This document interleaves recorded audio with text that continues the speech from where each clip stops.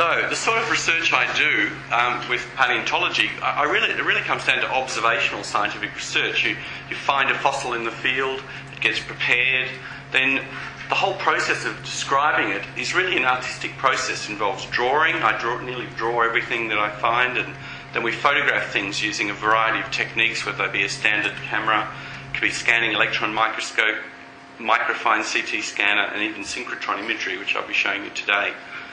Then the whole process of creating a scientifically high-quality plate for publication often involves digital enhancement, but within a very strict set of guidelines. You obviously can't enhance your data too much to make things there appear that aren't there. And the next step involves artistic reconstruction, bringing some of these fossils to life as living organisms. That often also involves model making, building models of them. And finally, last year and this year, we've gotten into the whole process of animated filmmaking, using CGI movies to present a major scientific discovery to the popular market.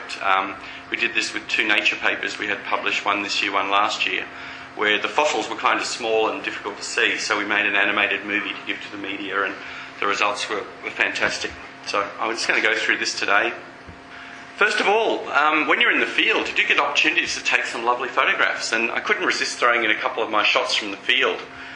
This is Geeky Gorge up in the Kimberley, and it's just a straight digital shot showing the rainforest vine thicket on the left and the limestone rocks from the Devonian on the right in this river, which actually becomes the largest river in Australia during the wet season, where the volume of 9 times Sydney Harbour goes out into the Northern Ocean every day in the wet season. And it's a beautiful part of the world where I do my field work. This was once an ancient barrier reef 375 million years ago, and you can see that if the water was lapping the tops of those ridges, that would be the reef, and you've got a basin in there where the fish fossils accumulated in ancient muds. When we take photography in the field, it's often not just holding a camera and taking a shot of the rocks or the fossil.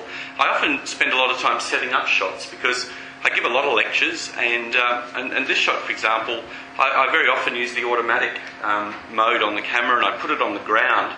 So the foreground shows you the important things, the nodules which contain the fossils.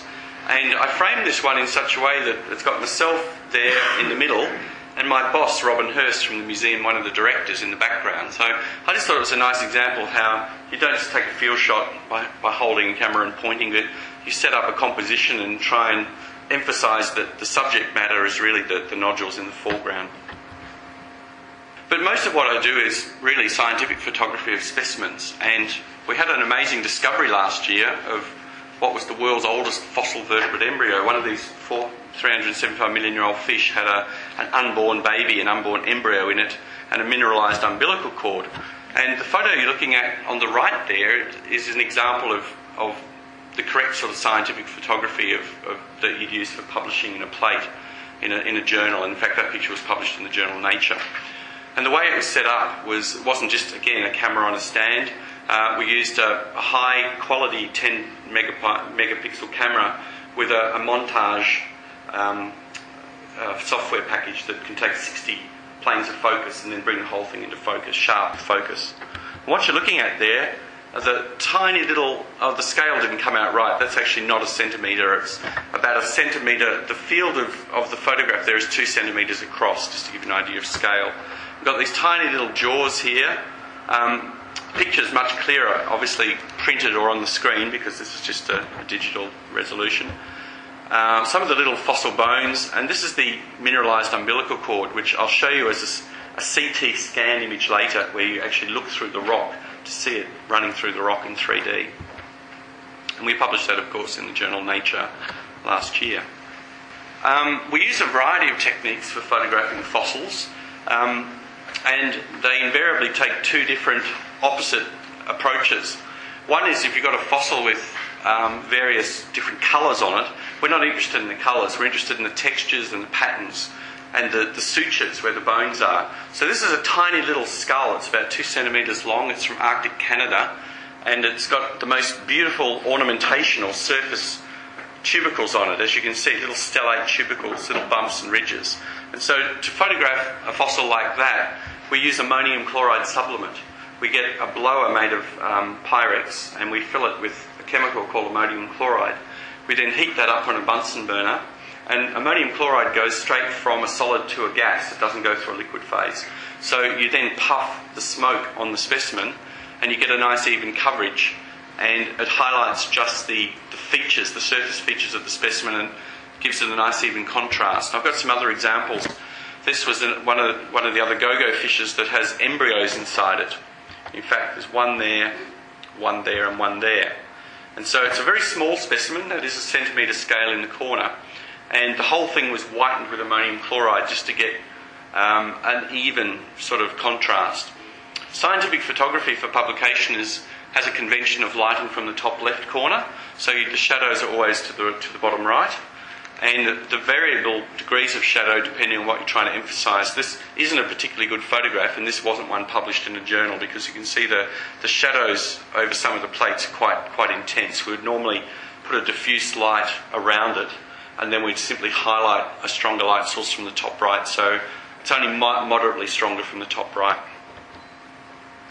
To give you an example, there's actually the plate, the final composition, and when we actually go to the point of publishing in a scientific journal, it's then an amalgamation of the photography you've used that's often moderately enhanced only with respect to contrast and brightness, or maybe colour values, but not actually digitally adding anything to the original. If it's been digitally added to, and they can tell this in Photoshop and so on, you might have that rejected by the editorial office of the journal, because they want to know that you've got a true representation of your data. The data is more important than the quality of the photograph, obviously, for scientific photography.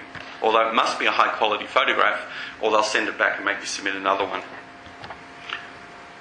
Now, there's a specimen of a fish from Gogo, and that's exactly as the specimen looks mounted in the museum.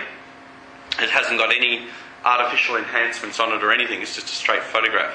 And you can see that the bones up close have a lot of different colours, specks of black, that's manganese deposits that have secondarily altered the bone, and so on. But I'll show you a photograph of that when it's whitened with ammonium chloride with the correct lighting. Oh no, you'll get that again in a minute. And this is another example of a specimen coming out of the rock that hasn't been altered, hasn't been whitened in any form or shape or fashion. It's just the skull coming out of the rock.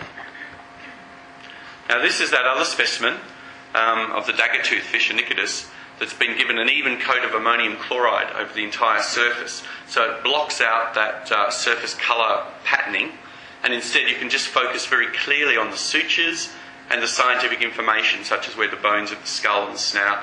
The nostrils in front are quite clearly defined, as is the eye and the big tooth whorl at the front. So that's a photo that's been altered with ammonium chloride supplement for even photography.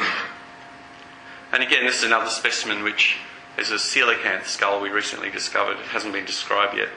And you can see that the ammonium chloride supplement brings up every fine detail of that surface texture, that ornamentation, as we call it, on the bone surface.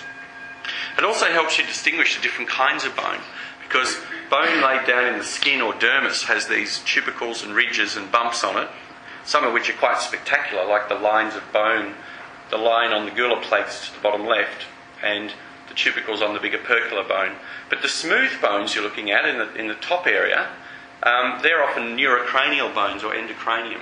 So they're not made in the dermis, they lack these dermal additions, and so they're what's called smooth perichondral bone. So good photography enhanced with ammonium chloride like this helps you scientifically distinguish the origins of the different bone types as well, which otherwise are not so clear. Now there's what I call a pretty crappy specimen. It's a specimen that was actually on display in one of the museums in Britain of a fish called an acanthodian, and the only thing you can tell is that there's a sort of a spiky fin spine in the middle down the bottom, and there's a mess at the top which is actually the head, there's actually jaws and various bones there. And to the left is just a mass of tiny little microscopic scales. So that's a specimen that isn't enhanced in any way, form or fashion. And to scientifically describe something like that, instead of etching it out of the rock like we did with the go-go fish, where we dissolve the rock in weak acetic acid and we slowly get the bones out, we do the opposite. We dissolve the bones away completely with hydrochloric acid, and that leaves an impression in the rock that's often much crisper and sharper where the bones had been. And then we pour black latex rubber in there, coloured with some drops of Indian ink, and we make a latex peel, and then we whiten that peel with ammonium chloride, and then the results are really spectacular. So to give you an example, there's a fossil fish. It's from a black shale deposit up in the mountains of central Victoria near Mount Howard, and it doesn't look terribly good. In fact, you'd be hard pressed to pick where the bone is. The bone's the terribly grungy, browny grey matter, and you can see the sort of the vertebrae of a tail going off to the left. Now, after that was prepared in hydrochloric acid and cast, and then whitened, we get this really crisp definition. We're starting to get the bone structure on the top and some of the very delicate, clear bones which are made of cartilage of the pelvic fin. And in fact, this figure was published in Nature in February this year because it showed the first evidence of this kind of fish having structures on the pelvic fin that we use for mating. And we use a number of other different kinds of photography in our research. Micro photography of slides. This, for example, is a thin section cut to 30 microns of a tooth of a placoderm, just showing the different histological features of the tooth, the fact that it has a pulp cavity and it's got semidentine, which in modern teeth, like human teeth, we have dentine. Dentine is just the dentine tubercles are arranged in such a way that there's no cell space is visible, but this is a more primitive type of dentine that still has remnant cell spaces at the base. So again, this photography has a purpose purely to show the scientific structures of these kinds of teeth. Scanning electron microscopy is another technique we use, and that can get good magnification up to about 10,000 times. This doesn't use light, it uses backscattered electrons as the beam which hits the object. The electrons scatter and they're captured, and they can make these images. So of course there's no colour, it's always black and white. They can be artificially coloured or enhanced for artistic purposes only. But in terms of the science, we're only trying to show structures here that are too small to show by other means of light photography.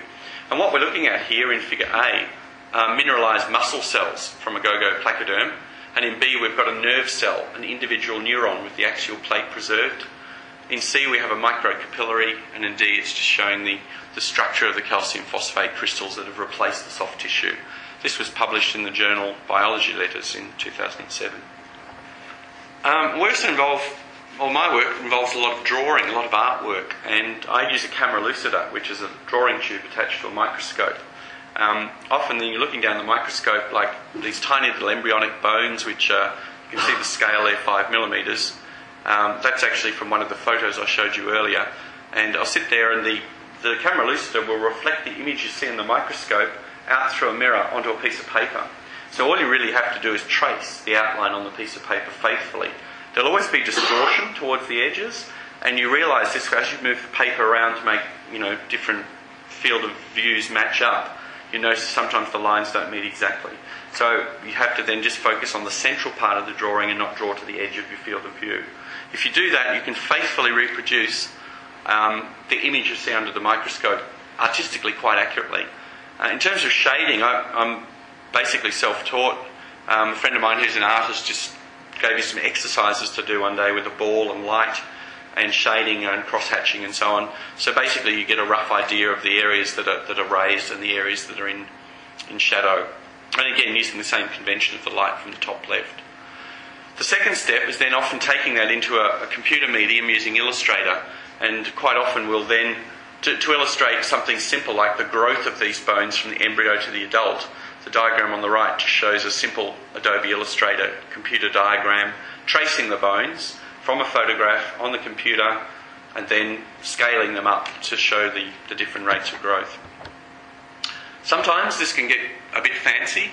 This is an illustration I'm using in a book that's coming out next year on evolution of fishes, and it's just a brain case of a shark where I've used Illustrator and some of the gradient tools there to give you an idea of the raised and the different sections of it. And finally, you can even do quite imaginative artwork. This is one where I was trying to get across a point to people. I use this illustration in one of my books, and I often use it in lectures, that how much of the human body plan had evolved in my Devonian fishes. So I got the skeleton of one of my fish called Gorgonases, And I simply scaled up every bone in the skeleton to the same proportions as a human, so I could demonstrate to people that 90% of the human body plan had actually evolved and appeared in these Devonian fishes. And after that it was tuning of proportions and minor losses or minor fusions of bones. I also do a lot of just straight artwork. In my book Rise of Fishes, came out in 1995, which is the book I'm revising to come out again next year. I didn't have a budget for an artist, so I couldn't afford one. So I ended up doing 55 of these little colour paintings myself and illustrated the fish as best I could. Again, it was just practice, and some of them weren't good and they were rejected, and others were okay and they got used in the book. So I did my best. You just have to practice, I suppose, and try. But not as good as this piece of art. This is a bit of probably one of the world's best scientific illustrators for paleo work, Peter Trusler, who's based here in Melbourne. And he's done a lot of work for Tom and Pat Rich, doing books for The Wildlife of Gondwana, which won the Eureka Prize, I should add, for the best scientific book a few years ago. And he's also done some wonderful dinosaur illustrations for them. And this is what it's like to bring one of those go-go fish to life in a truly artistic sense. And it's not just a matter of the artist getting a sketch and going off and doing it. He actually worked with me for a number of months, getting all the details accurate, quizzing me about what would the gills be like, what would the skin be like, what could it move its jaws to this degree. So he did a huge amount of research to actually take the fossil and bring it to life like this. This painting, I think, sells, or was one of the ones that's in the price range of about $10,000, I think. And there's another recent one that Peter did for us for our paper in Nature only a few months ago, where we're illustrating the origin of mating, copulatory mating in these placoderms. Some of the other techniques we use involve the synchrotron and microfine CT scanners. Now, most of you will know CT scanners from going to the doctor, or a friend who's been to the doctor. A CT scanner normally, say if you go into a hospital and they want to do a scan of your brain, they normally slice through about 0.5 millimetre slices. So for something big like a human brain, that will give you enough slices to build up a three-dimensional model. But at the ANU in Canberra, my good colleague here, Tim Sendon on the left, has developed one of the world's finest micro-CT scanners. Now this means that you can only do little things, like things no bigger than 5 centimetres by 5 centimetres by 5 centimetres, goes into the chamber that you can see, the little silver chamber there, and then a rotating disc x-rays it thousands of times, like running all night for 7 or 8 hours, building up slices down to 1 micron. That's a thousandth of a millimetre. So you've got x-rays here that are 500 times more precise than the hospital CT scanners that we use. And the results are absolutely outstanding. This, for example, doesn't look that great, but when I show you the movies in a minute, you'll see how smooth they are. This is the tiny little jaws from that embryonic placoderm that we photographed in the plain light, just shown through a CT tomogram. And there's the umbilical cord that runs through the rock. Now, part of that fossil is exposed and part of it is still in the rock. And what you're looking at there is a whole lot made transparent, as if all the rock was taken away. So you can actually see the path of the wiggly cord sort of running around. It's really, really quite amazing. And again, we figured this illustration in the paper. And there's a good example. It's a shark's tooth from Gogo, and the one on the left, you can see it's about 4 millimetres across. And the image on the right is a micro CT scan of the same tooth, where we've actually made the whole tooth become transparent, so we can look at the internal structures, the canals and the root features and so on.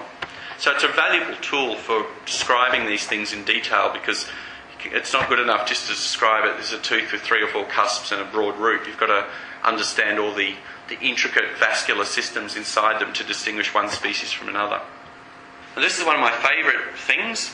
It's an eyeball, a fossil eyeball from the limestones near Tamus in New South Wales.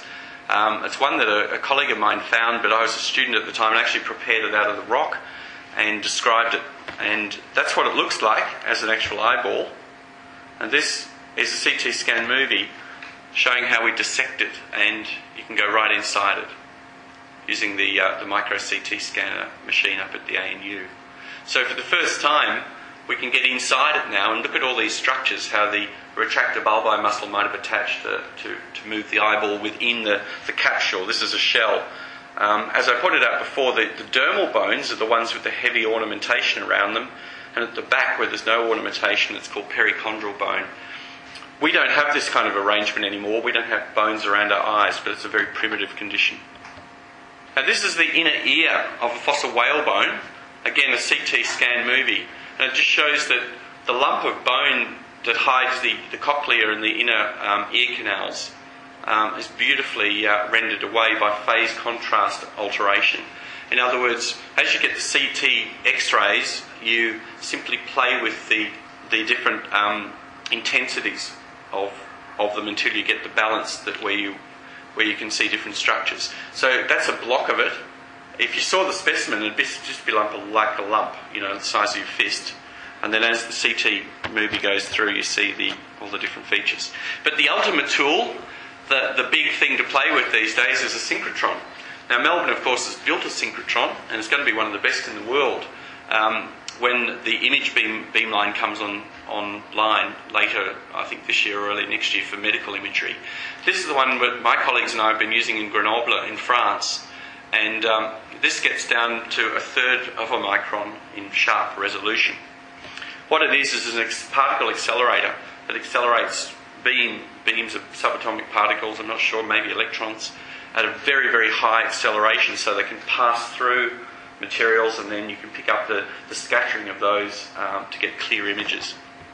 And what we've been studying is, there's a CT image there with the wax model. It's actually out of phase, out of place, this image, but I put it in anyway because I got it from a colleague. But back to the synchrotron. If we're looking at some of these go-go fish bones that are incredibly well preserved, we can go down to a limit of resolution where the CT scanner won't show up these sort of structures. And what we're looking at are these things called Sharpie's fibres. Now, the muscles on your skeleton attach to bones, and where they attach to bones, you have Sharpie's fibres going in from the muscle to the bone, and they're so minute that they're hard to detect. Using the synchrotron, what we're doing at the moment, this is a project that we're about to submit a paper on later this year, is we can use the Sharpie's fibres orientations on the fossil bones to reconstruct where the blocks of muscles might have run in the living organism.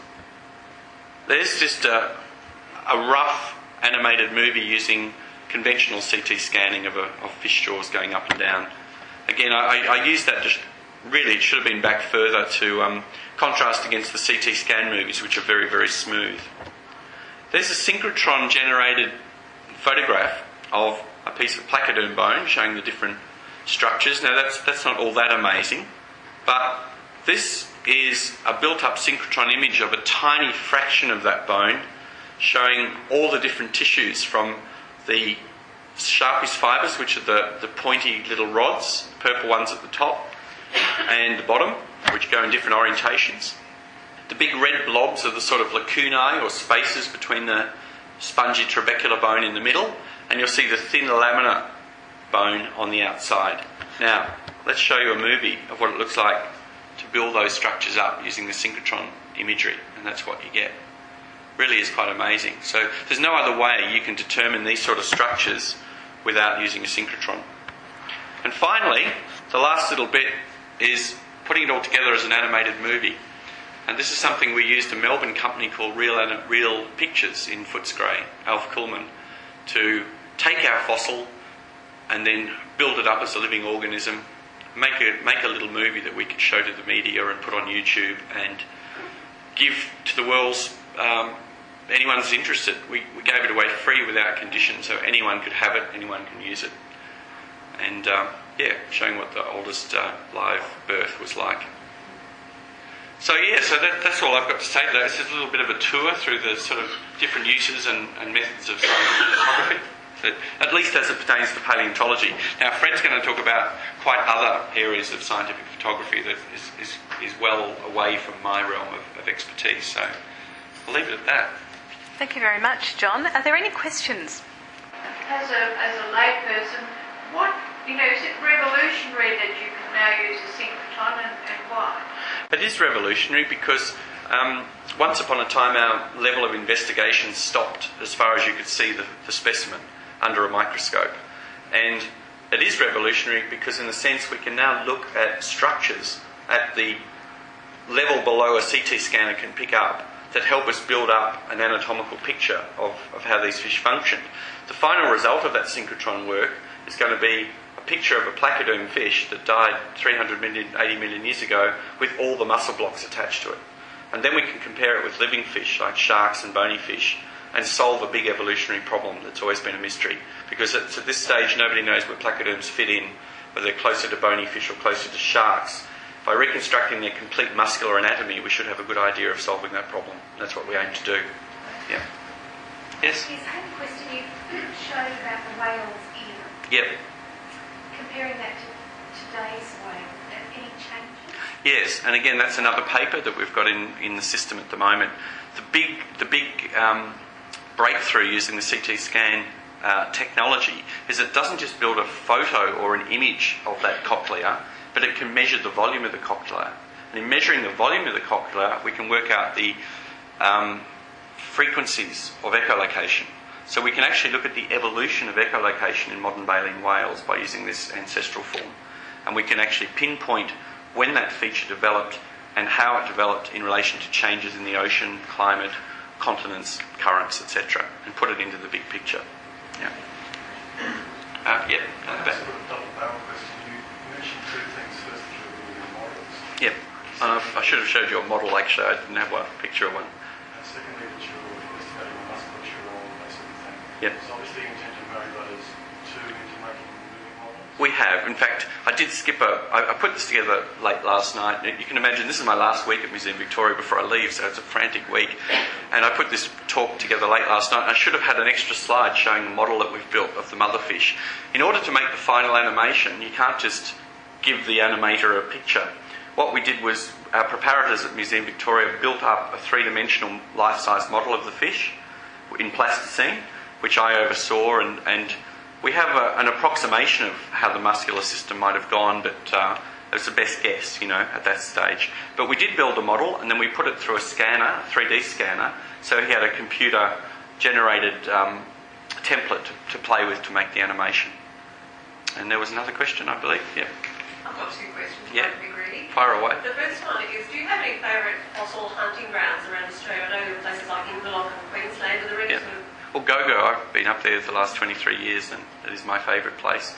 But I grew up in Melbourne, and I used to collect fossil shark's teeth down at Beaumaris and different places like that, so there are plenty of localities. Victoria is fantastic. It's got fossil localities all different ages within a 1 or 2 hour drive, whereas in Perth you've got to go quite a long way to get into the really good fossil sites. Okay, my second question, and maybe I'll sneak in a third if I can. Second question is, what should somebody walking along the beach do? They think they've stumbled across a fossil. Is there a protocol? Should they bring it to a museum, or could they souvenir it, or what's the... Well, it's hard to recognise a good fossil if you find one on the beach. It's... Trilobite rock washes up or something? Well, if you think it's a trilobite, you can take it into the museum and show it to someone. They're not going to take it off you. It's a matter of... I used to find these fossils and I didn't know what they were, so I'd bring them into the museum and they'd identify them for me and help me find other fossils. So we're there to help people, so bring it into the museum. Yeah. Finally, yeah. When you find the fossil and you work out whether you should extract it, well, that's different. That's dissolve it. Yeah. How do you actually determine which is the best process, and does it ever go wrong? Do you ever lose this? It does. It does. I've damaged specimens, but not lost them completely. It's practice and experience. Basically, if it's in limestone, you can dissolve the limestone away, the bone won't be dissolved, it won't affect it. And that kind of preservation means the bone is usually very well preserved. But in these deeply weathered, shaly rocks from central Victoria, the bone is often horribly weathered when you find the fossil in the first place. So there's nothing much you can do with it apart from do the negative preparation.